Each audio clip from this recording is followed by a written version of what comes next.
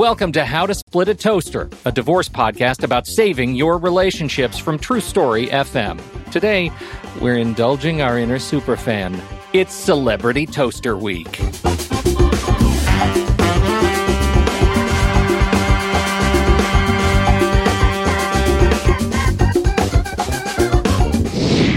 Welcome to the show, everybody. I'm Seth Nelson, and as always, I'm here with my good friend, Pete Wright.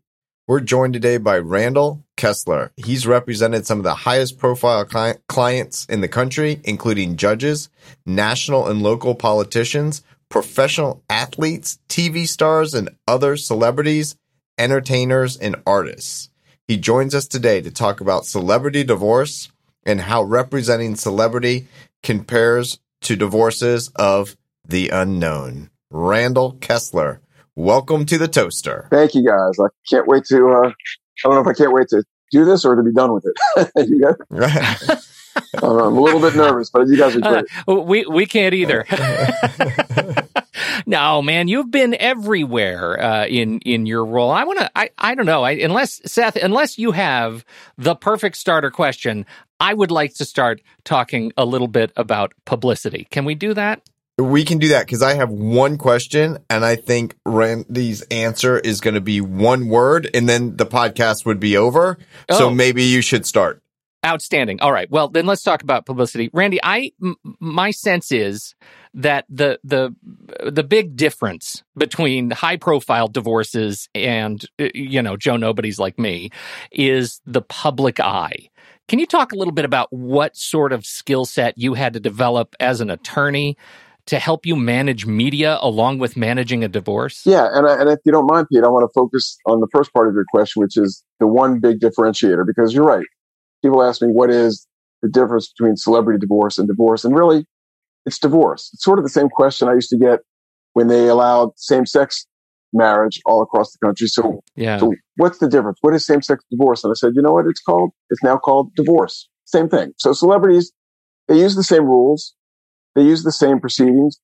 But like you asked, Pete, publicity. So we were talking before we started this podcast about the private courtroom we built in our office. Privacy is paramount to a lot of people that are celebrities. And the issue of publicity comes up in 100 different ways. Number one, is there value to the publicity? Number two, is there value to not having publicity? Number three, what do their public relations experts want? And most of them always want the athlete or the high profile star to be in the public eye. And this is the one time where they don't want them in the public eye. And sometimes we wrestle with those publicists or those public, people that say, we want to keep their name out there. And we say, not here. And a good example of this, some friends of mine represented, Katie Holmes against Tom Cruise. And they would not share with me in a million years any of the details. But what I know is the settlement value to Tom Cruise had to outweigh whatever he agreed to give his wife. In other words, any bad press that comes out of a divorce for big shots might end up costing them more in their career than it does in their marriage. If he doesn't get another movie contract, for example, because something bad came out. And again, I don't know anything bad about Mr. Cruise, but for example, that case settled. Most cases settle. So, and publicity rears its head in 100 other ways. And I could talk for hours about what do you do when you get calls and how do you handle the press. But the answer to your question, Pete, is it's a skill I just developed over time. How do you handle the press? How do you deal with the press? How do you deal with your client's desire not to be in the press?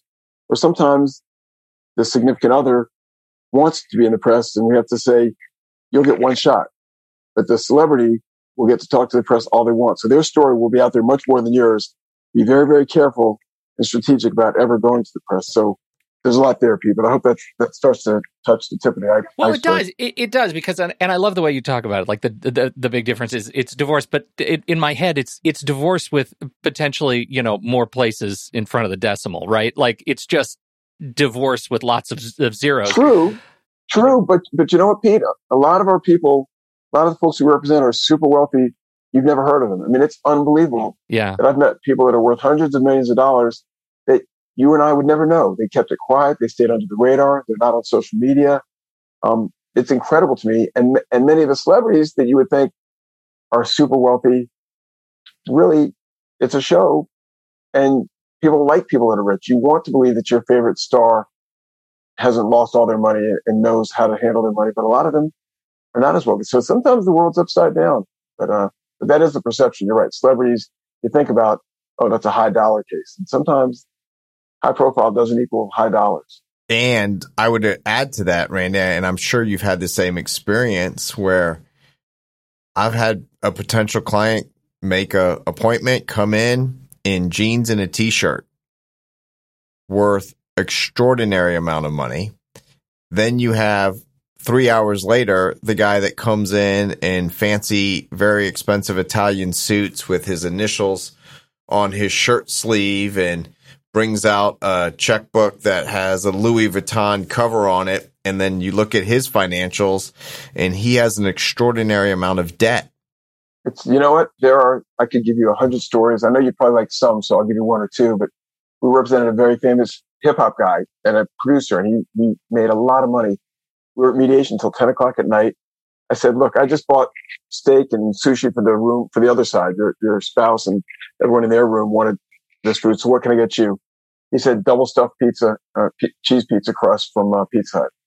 I said, come on, I'm buying. He said, stuffed crust pizza from Pizza Hut. That's my thing. Could have afforded anything. Very happy with that. And another guy who founded some of the biggest companies in the world I had not heard of, came in, met with me for 20 minutes, wrote me a check for $20,000. I didn't know who he was. He found me on the internet. I would not have presumed that he was as wealthy as he was. But you're right. First impressions, and don't judge a book by its cover. The reasons those cliches stick around. That's fascinating because as much as we're talking about money and the value of identity in the divorce process, we have to be talking a little bit about the value of celebrity sort of authority, for lack of a better word, power in the divorce process. How do high profile clients manage, or I should say, how do you manage them in the process of giving up control and power in the divorce process? I guess in the guise of objectivity. Yeah, no, it's a tough one because the world is on its head, and it's not just celebrities. Yeah, you think of the typical, if you want to be stereotypical and politically incorrect, the wage-earning rich husband and the wife who doesn't do anything to earn money, but she's raised the children and done a lot for the family. That guy has always been in charge. In a divorce, it's even. The playing field is even. And it's very difficult for those people that are used to being in charge and used to saying, I want this, make it happen. And they're used to telling lawyers what to do. They're used to telling their accountants what to do. And they have a lot of people that will say yes. It's hard. My job is to say no. My job is to say, you can't do that because you do not want to be in front of a judge who will tell your spouse or your significant other that, guess what? They are even in this discussion. They can get you to pay their, whatever it is. Let's say the guy wants to pay his wife $10,000 a month. We'll go to court. And the judge says, sir, you're going to pay your wife $5,000 a month. Just hearing that all of a sudden changes the dynamic. And the wife now says, I'm not afraid of court. I'm not afraid of my husband. There's somebody there that's not on his side, even if she gets less than what she wanted. So that's hard to prep, celebrity clients for the idea that you're going to have a judge that makes a lot less than you do, that sees a lot of people a lot poorer than you, and is not going to be really sympathetic to you at all, and might try to help the victim, the person who needs the court's help, because you're going to be just fine, ma'am or sir. So it is a hard psychological issue. Along with that psychological issue, and Pete, we've talked about this before, and Randy, yeah. I would question you on whether you kind of share this with your clients. I frequently will tell them, you don't get your day in court. I get your day in court.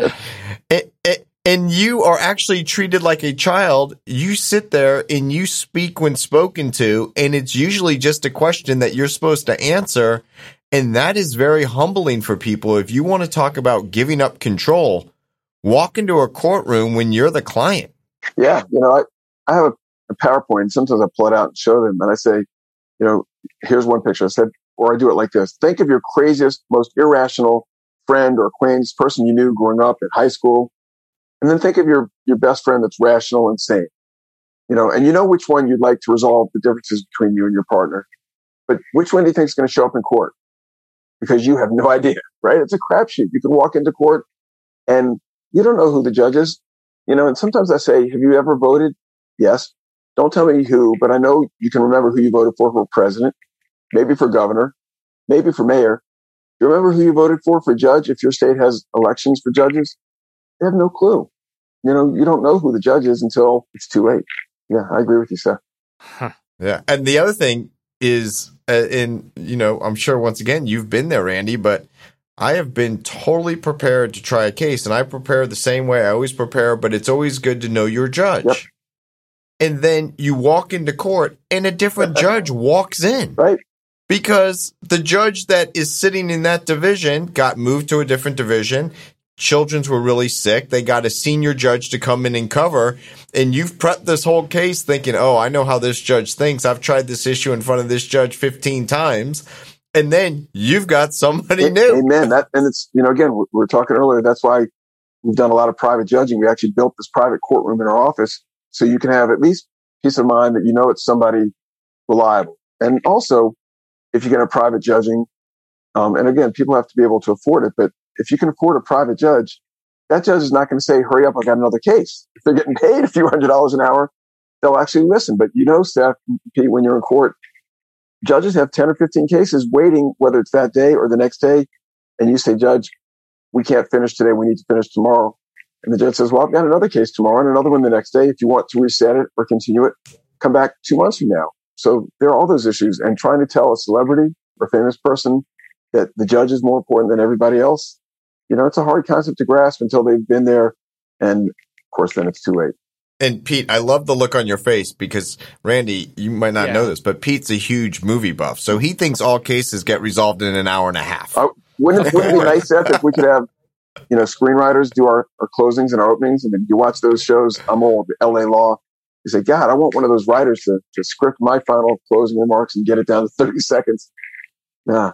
I mean, to this day, when I'm in the courtroom and I make my key point in my head, I still hear dun dun dun. We have jury trials in Georgia, and I did one, and I remember a guy wanted alimony, and he made $150,000 a year. And I remember thinking of Ally McBeal. As I said to the jury, I was nodding my head.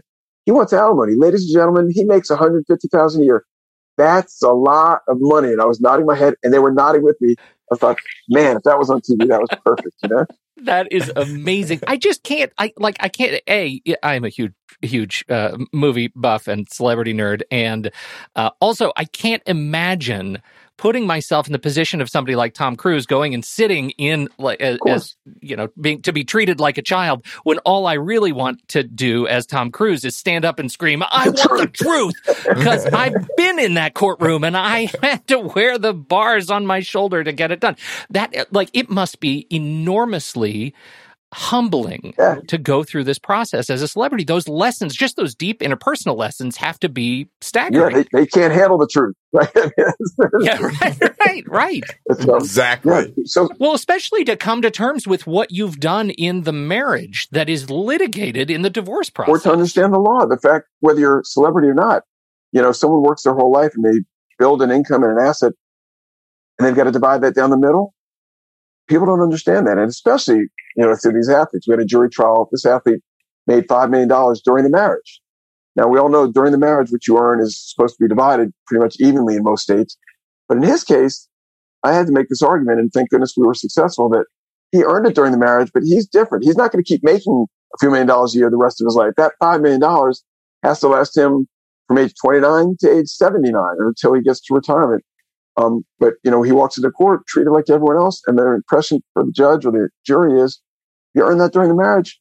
I had to split 50-50 with my wife. Why aren't you splitting it 50-50 with yours? And, that's a tough dynamic, even for non-celebrities, but especially those who are used to saying, you know what, I want this, make it happen.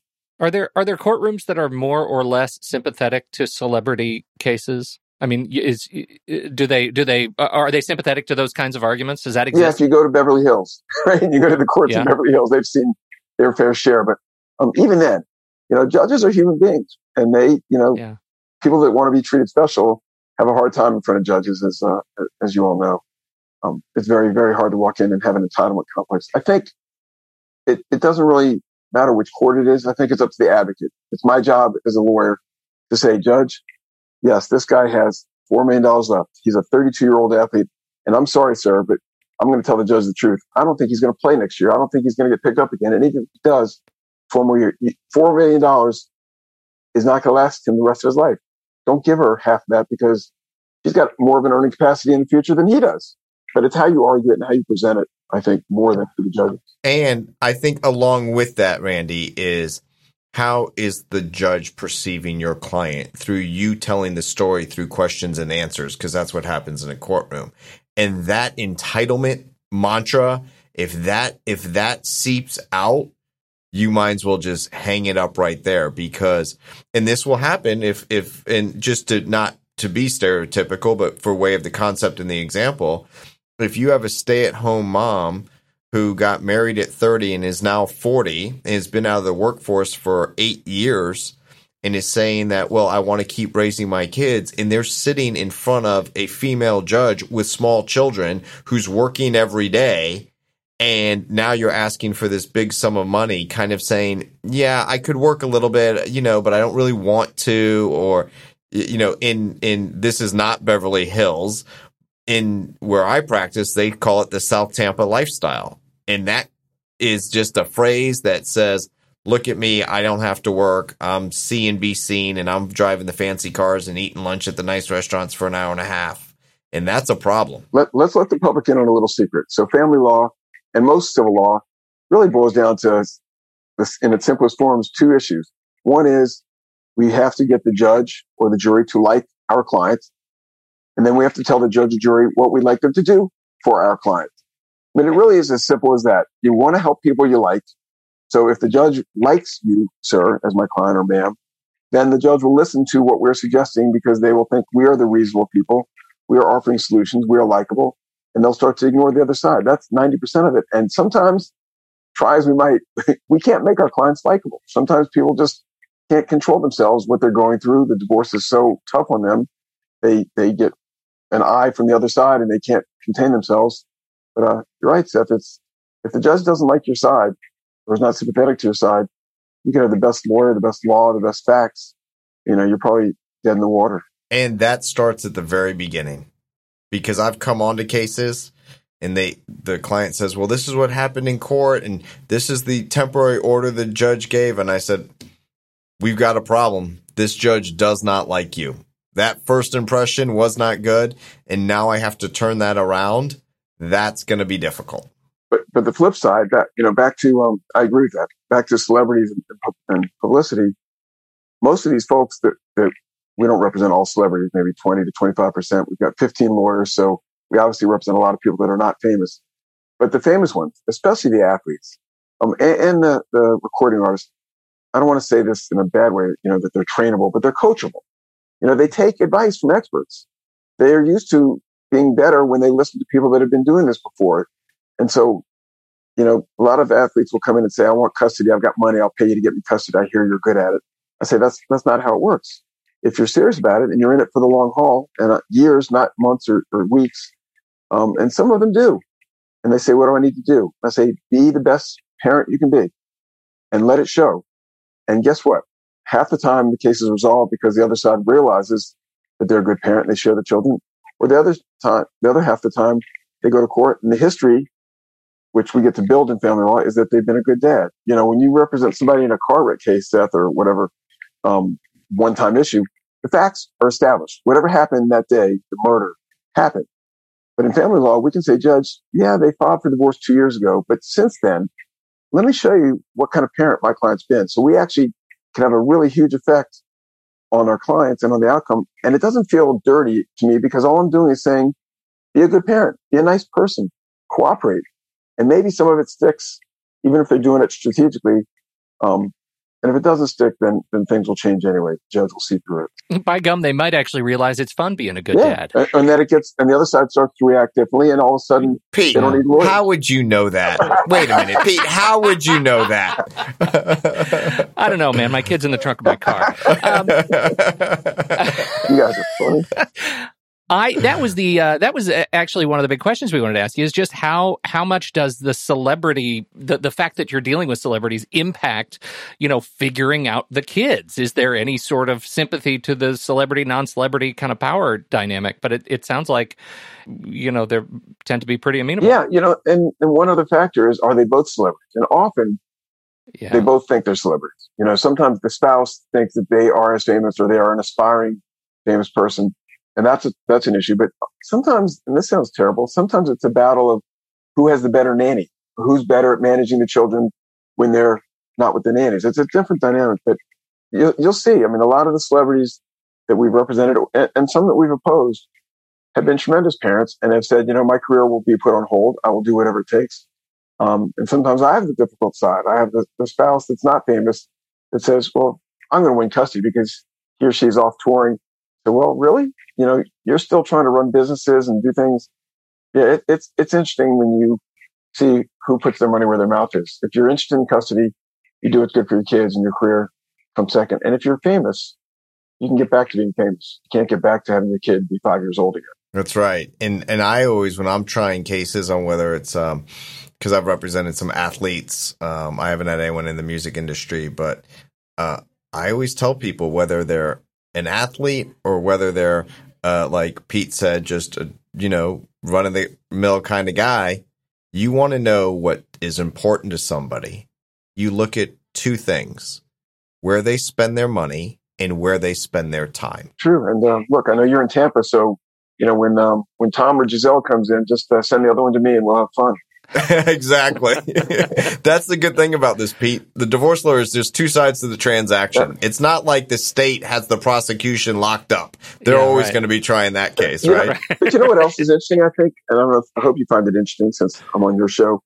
But with family law attorneys, we really have to get along because, like Seth just said, if I'm a defense lawyer, the prosecution's always trying to punish my guy or my woman. You get polarized. Insurance defense people think everyone's claiming fake injuries. But in family law, I represent the cheating SOB one day, and Seth's got the nice victim wife that is innocent. And the next day, they'll be representing the cheating spouse, and I've got the person who's been cheated on.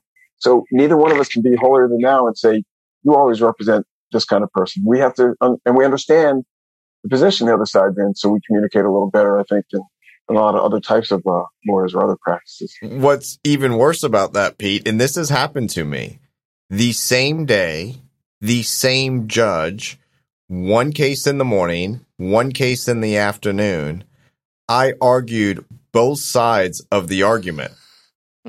And on the second one, the judge said, please approach the bench. Uh-oh. And we came up to the bench and there was the court. They said it's okay to be off the record. And the other lawyer said fine. So they stopped the court reporter and the judge said, I believed you this morning. Absolutely. And I told the judge, I don't build them. I just fly them, but. Well, Judge, you got to be balanced. If you went one way this morning, you should try to have an even record. Exactly. It is true. So I do have a question about the publicity because we started with that, and this is a good one about staying out of the media because I'm involved in a case now and we got calls from the media and we just didn't return them. Sure. And I joked with my child that, because he gets a big kick out of it. Sure. I said, I was in the New York Post today. And he went to look up the article. I'm like, you're not going to find my name. I'm just the lawyer that represents because I never even called back, Yep. It's, so the first step is how do you keep them out when they're really, really famous? We had recently a gigantic star. And the debate is if you file a motion to seal or you request confidentiality, then the antenna go up in the clerk's office and they look at it even tougher. And some of the celebrities, especially hip hop folks, have names that most people don't know. When we were people we know that whose names start with T or Young or whatever, or Big, that's not their real name. So, so we always debate if they're going to find it. But I agree, not responding. And sometimes it's hard not to respond. But if we're going to respond, we try to always get a joint statement. We ask the other side if it's for the privacy of the children. I don't like the words no comment, right? It sounds guilty. No comment is what you say if you did something wrong. Right. So we say for the sake of the family, can you keep it private if we have to say something? But the good lawyers, people know that you're the lawyer. They find out you're the lawyer. You don't need to go out there and say, look at me, I'm the lawyer for this client. We try very hard if we're going to say anything that it's one thing, or we write something for them to say. And that's where we get into with the PR people because they always want to make their side look good, which is, we know it's going to cause a reaction from the other side, right? No matter what you say, unless you compliment the other side. Right. And I don't know if you feel this way, Seth, when you are in court.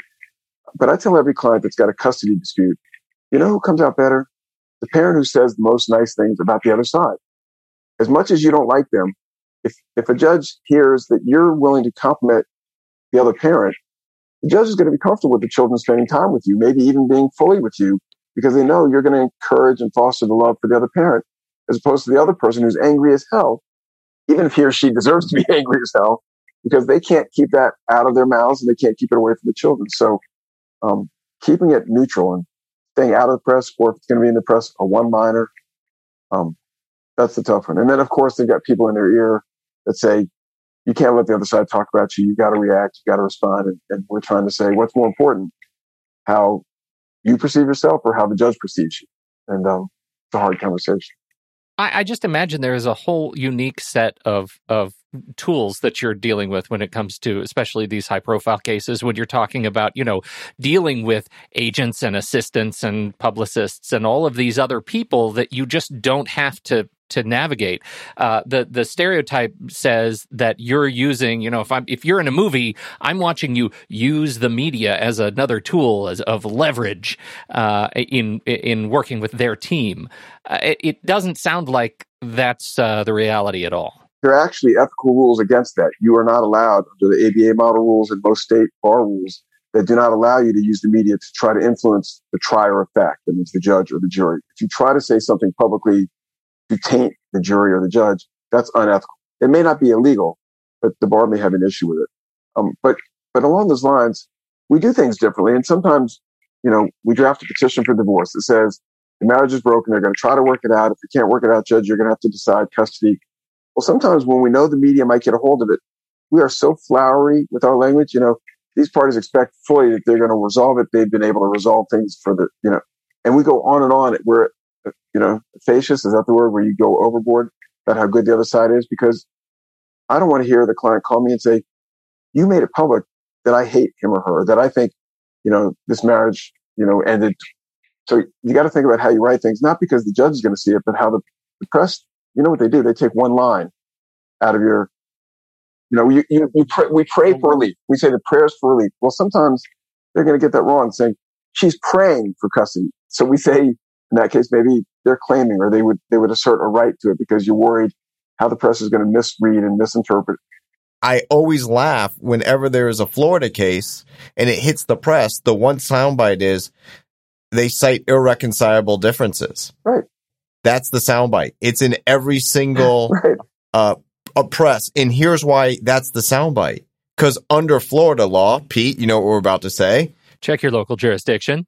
Exactly. You're required to plead that there's irreconcilable differences to get a divorce. So when they say that, I always think to myself, and that's in every divorce petition that's ever been filed in the great state of Florida. So what did you have, though, Randy? I got asked recently, I represented Nick Gordon in a civil matter. He's the one who was Bobby Christina's boyfriend and, Whitney Houston's daughter. And I did not do his criminal defense. But someone asked me, and he passed away, and he never was charged with the murder. But Bobby Brown, Whitney's ex-husband, apparently was doing the interview saying that he believes Nick Gordon caused it, did this and that. They asked me for my comments. I said, I'm not really going to give a comment. They said, will you say anything? And I thought I owed it to him because I bonded with him and I saw him troubled and how hurt he was. And he was devastated when Bobby died. So I said, she was his world. All I know is that he loved her. And the story was Nick Gordon's lawyer defends him and says that he's not responsible. Nick Gordon's lawyer stands up to Bobby Brown. I didn't stand up to anybody. I just said, all I could see from what I saw is that he loved her and that was his whole world. I think it was a 2-sentence. Maybe I shouldn't have said that. Maybe I shouldn't, but I thought it's what he would have wanted me to say. And he's gone. And I thought it was the right thing to do. But it was interesting. It taught me a lesson that my step grandfather was a furrier in New Orleans. And he used to say, measure twice, cut once. So it's a good saying that I try to remember. Measure a few times. Remember, whenever you're talking to the press, you control what you say. You don't control what they hear, and you don't control what they print. But that's true. But if you know the press, and I'm lucky enough, I'm across the street from CNN, so I've done a lot with CNN. Once you get to know them, they're pretty trustworthy. The credible sources, you can talk off the record and say, look, tell me what the article's about. The ones that are trying to do the gotcha moment, and I don't want to name names. You know who they are. But the credible news organizations, you can sort of talk to them and say, tell me more what it's about, and I'll decide whether I want to do it. We did a whole story. It's public. We represented Reverend Warnock's wife before he became senator. And we got so many calls and we didn't talk to anybody. And we would talk to them and we'd say, no, she doesn't want to be public like that. But we would at least listen. And so, do you even talk to the press? I'm okay sometimes taking a call if it's an organization that I trust, as long as I know we're not talking yet. Because sometimes it helps my client. I want them to know, here's what the story is. Here's what they want to talk about, just so you know. I don't think you should talk about it, but FYI. And that's a good point, because ultimately it's the client's decision. Right. We talk, I don't imagine that, Tom Cruise is listening to this podcast. And we know nothing. So I know nothing about his case and nothing but good things. Yeah, right. No. I'm just saying, in terms of, I think that his representation is probably taking care of it, and maybe he doesn't need this podcast. But what I do know is that the people who are listening to this podcast are people who need some guidance and guidelines on how to manage their divorce process, how to get the right kind of support. And I wonder if you could think for a minute about lessons you've learned from dealing with high-profile celebrity cases that you could translate into things that would help everybody. Yes, and I know we're not doing this to promote my book, and I don't make money on this book. It's, I think, $9 on Amazon or $16 if you get it. And if someone's really desperate and they write me a nice email, I'll probably send it to them free. I don't care. But it's called Divorce: Protect Yourself, Your Kids, and Your Future. And I started 25 years ago, couldn't finish it, represented a lady who wrote 100 books, made me finish it. And it's just sort of general ideas. And the point is, whether you're a celebrity or not, have common sense. Think about it. Think about, how do you resolve disputes between your kids or between friends? Who are you upset at? And it's like we talked about earlier. You like the person that's nice and reasonable. And it's hard to be nice and reasonable. And God knows this litigation is fraught with emotion. This is not like you're suing a doctor who cut off the wrong leg and you'll never see this doctor again. You never saw him before, or the cab driver that hit you. This is somebody who you married or had a baby with that you're going to know the rest of your life because you're co-parents. And how you resolve the case, to me, is as important as what you get at the end of the case. And that's a hard lesson to teach people. And one thing I try to do with folks, and this may maybe not be exactly what you asked, Pete, but it's sort of a small part. If you're the person on the side with the money, got the resources, and you settle the case, when it's over, make a gesture. Why not say, I know we just went through this knockdown, drag out, but I'd like to give you an extra $5,000 towards your lawyer fees, or I'd like to make the last 6 payments on your car payment. I tell my clients that, and they are mad as hell when I tell them. They say, why should I do it? I say, well, aside from it being a nice thing to do, 6 months from now, when you're out of town at Disney World and you say, honey, can I keep the kids an extra night? It's not my time. And she says, what did you ever do for me? Aha. You never know. Goodwill goes around. And whatever you can do, just make a gesture. Do something nice for the person you've done battle with. And that joint public statement, if you're a celebrity, goes a long way, especially to the person who is no longer going to be a famous spouse, and they're no longer going to get into the same red carpet affairs. It's nice to leave it on a good note, and the famous person it can change that person's world. The flip side of that is, if you are soon to be the ex Mr. or Mrs. of the famous person, be nice, because that person can open doors for you. You want contacts, you want to write a book, you want to get into a certain community or club or whatever.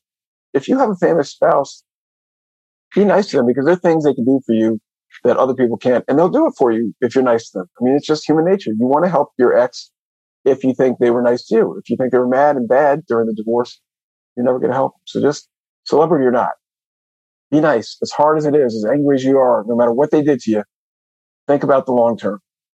I couldn't agree more with you.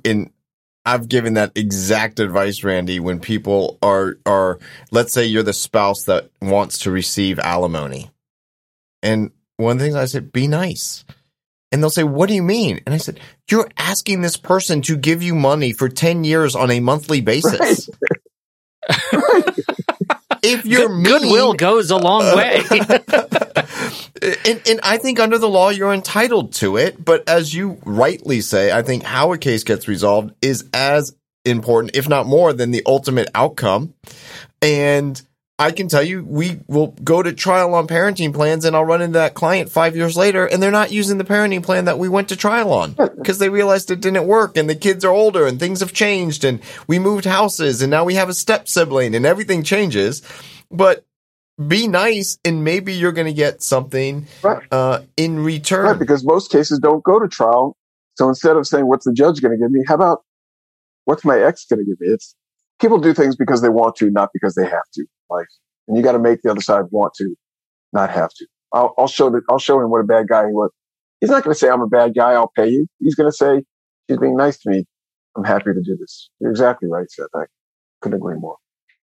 I think that's incredibly grounding advice too, right? That this is file this under. We all put our pants on one leg at a time, but the idea of just being nice, that just might get you your first alimony check. It'll also get you the one 10 years down the road. And it's a whole lot easier to say than do. Let's not, of course, sugarcoat it, right? Yeah. But and Seth, you know this.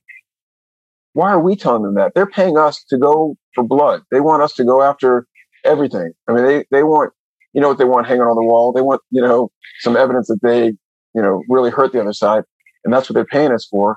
And here we are saying, you know what? I'm standing up for the other side is what it looks like to them.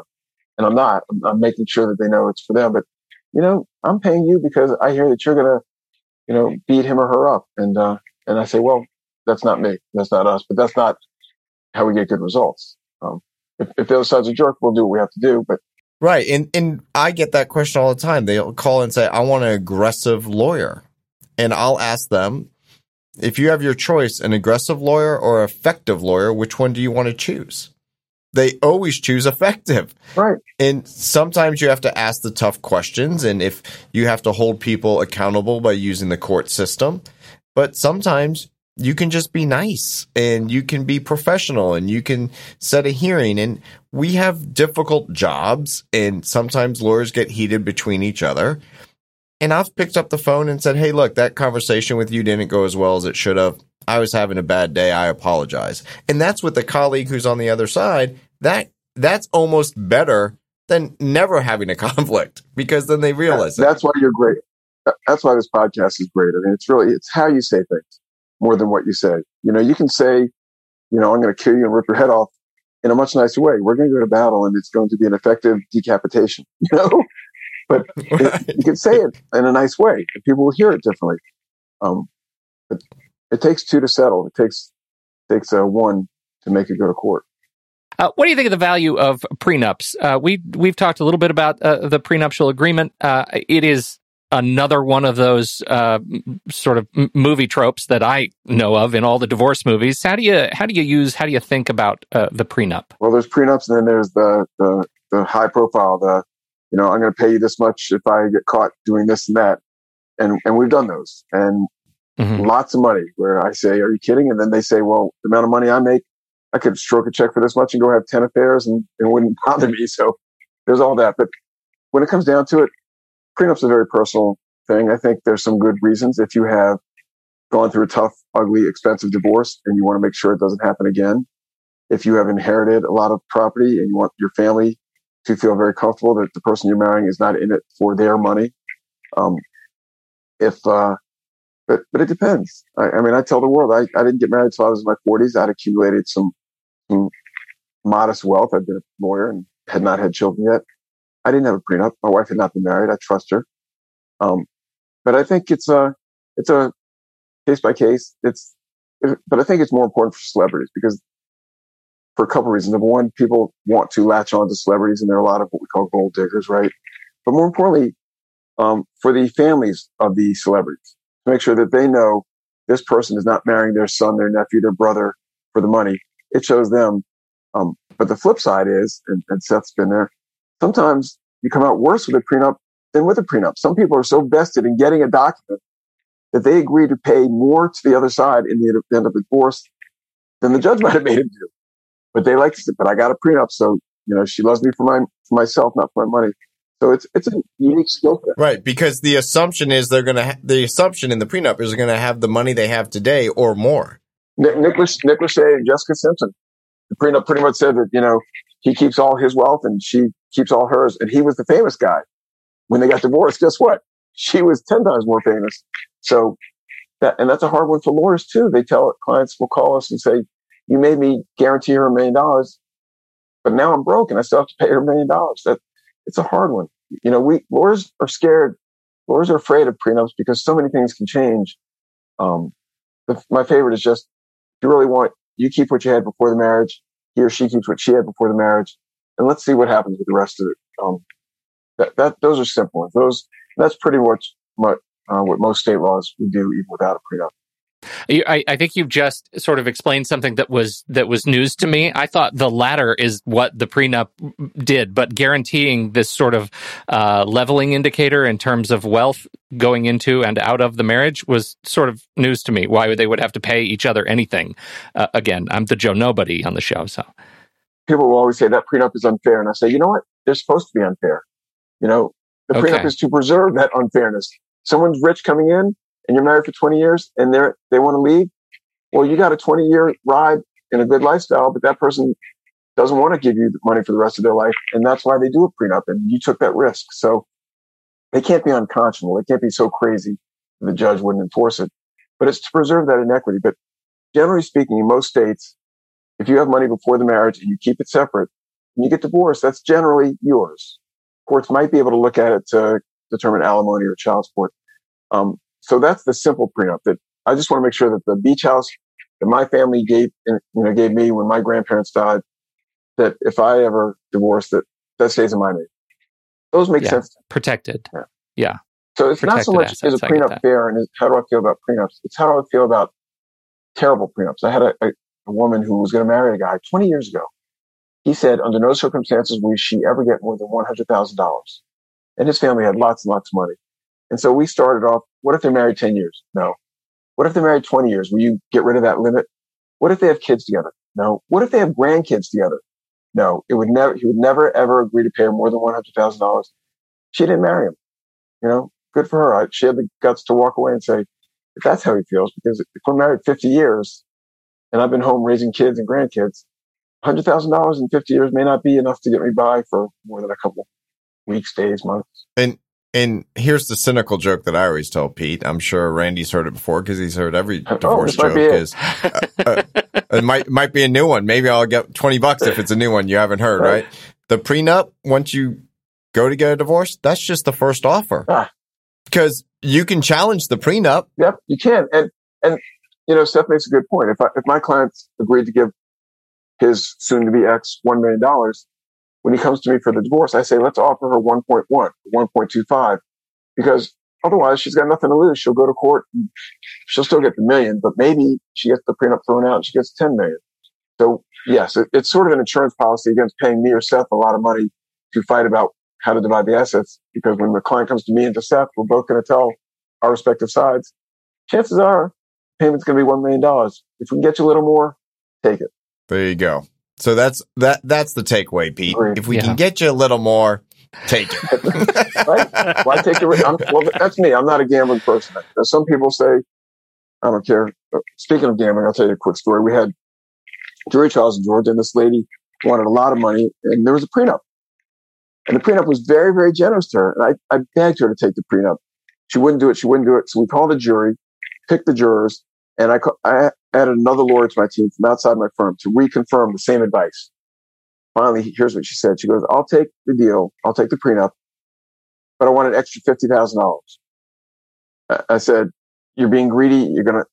She said, I'm the client, make the offer. I made the offer in the courtroom. The other side came back and said, he'll flip for it.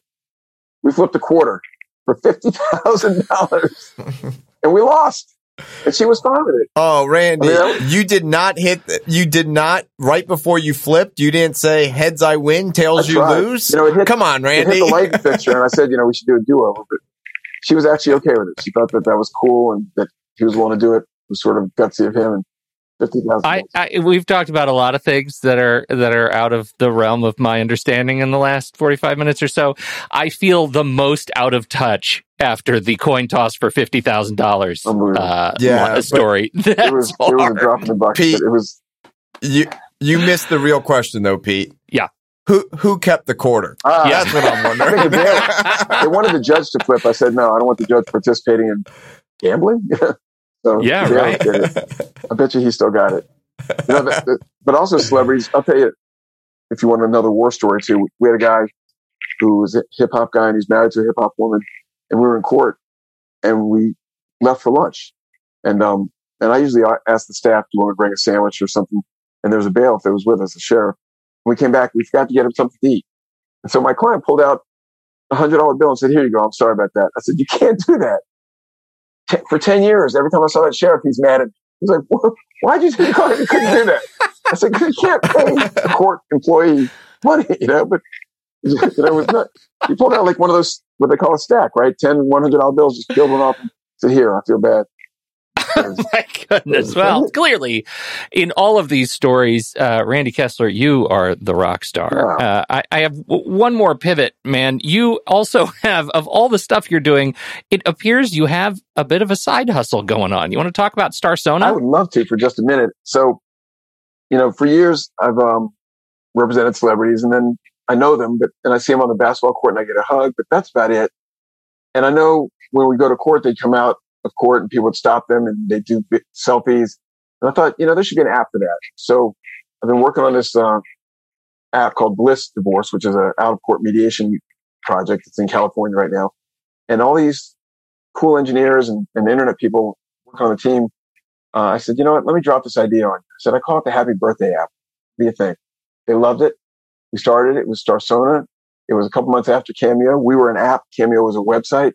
It evolved to become a storefront for stars, especially stars that don't have managers, to go and create their own website where you can get a direct message, you can get a FaceTime, you can get a signed football, all through the app or through the website, Starsona.com, so that you don't have to give away the cell phone of the star. And then we merged with a company in Europe that's got a presence in India and South Africa and Germany. And so we are now called MyFanPark, MyFanPark.com. It's cool. Check it out. You can have Dominique Wilkins wish you happy birthday. You can get Mario West, formerly of the Hawks, to come play basketball with you. If you live in Atlanta, for $100, he'll play in your yard. You can do fun stuff. It's just a cool thing. And I'm making people happy, right? I'm making the customers, the people that buy them happy. The stars who are former stars now still feel needed. And it's been a really cool experience. And now I know how apps and entrepreneurs feel. We should point out that for a nominal, the athletes, whoever, they choose the price to make all this happen, right? Sir. Because here's what I'm going to say. For $25, I will come and we will record how to split a toaster in your living room. You're hired. Sign up, go to myfanpark.com and sign it. I'll tell you, the stars do get to pick their price. And for a mere $3,500, Kyle Lowry or DeMar DeRozan or Kawhi Leonard, they'll do a video for you if they have the time. A mere $3,500. So yes, there are the high end. A mere $3,500. Yes. But you guys should be on My Fan Park. Absolutely. You guys are great. I'm sure there are people out there that would say, hey, I want you to wish my kid happy birthday. I want you to tell my kid what it's like to not just be a lawyer, but to also be a podcaster and how to venture out of your comfort zone. Do it. Why not? You're on My Fan Park. I'm gonna order you to send me a happy birthday, and I just interviewed you. I'm so excited about that. I had to be, because I have to know how it works to be able to explain to the stars how it works. So I actually have gotten a few requests, not many, over the last year or two. I've probably got 4 or 5. But it's a cool little hit of adrenaline when someone says to a star, "Hey, I'm going to pay you $20 to say happy birthday," because they come up to him at a basketball game, or they come up to him at the grocery store when they see him and they ask him the same thing. But these are people that seek them out and say, "I love you so much, brilliant. I'll pay you to do something for them." Yeah. Great idea. I think it's great.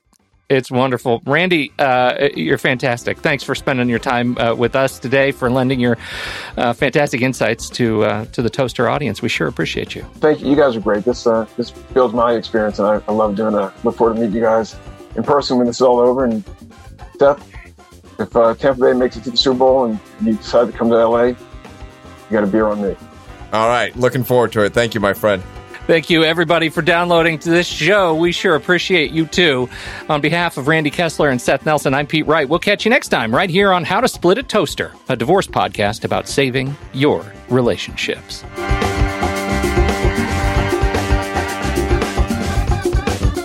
Seth Nelson is an attorney with Nelson Coster Family Law and Mediation, with offices in Tampa, Florida. While we may be discussing family law topics, How to Split a Toaster is not intended to, nor is it providing legal advice. Every situation is different. If you have specific questions regarding your situation, please seek your own legal counsel with an attorney licensed to practice law in your jurisdiction. Pete Wright is not an attorney or employee of Nelson Coster. Seth Nelson is licensed to practice law in Florida.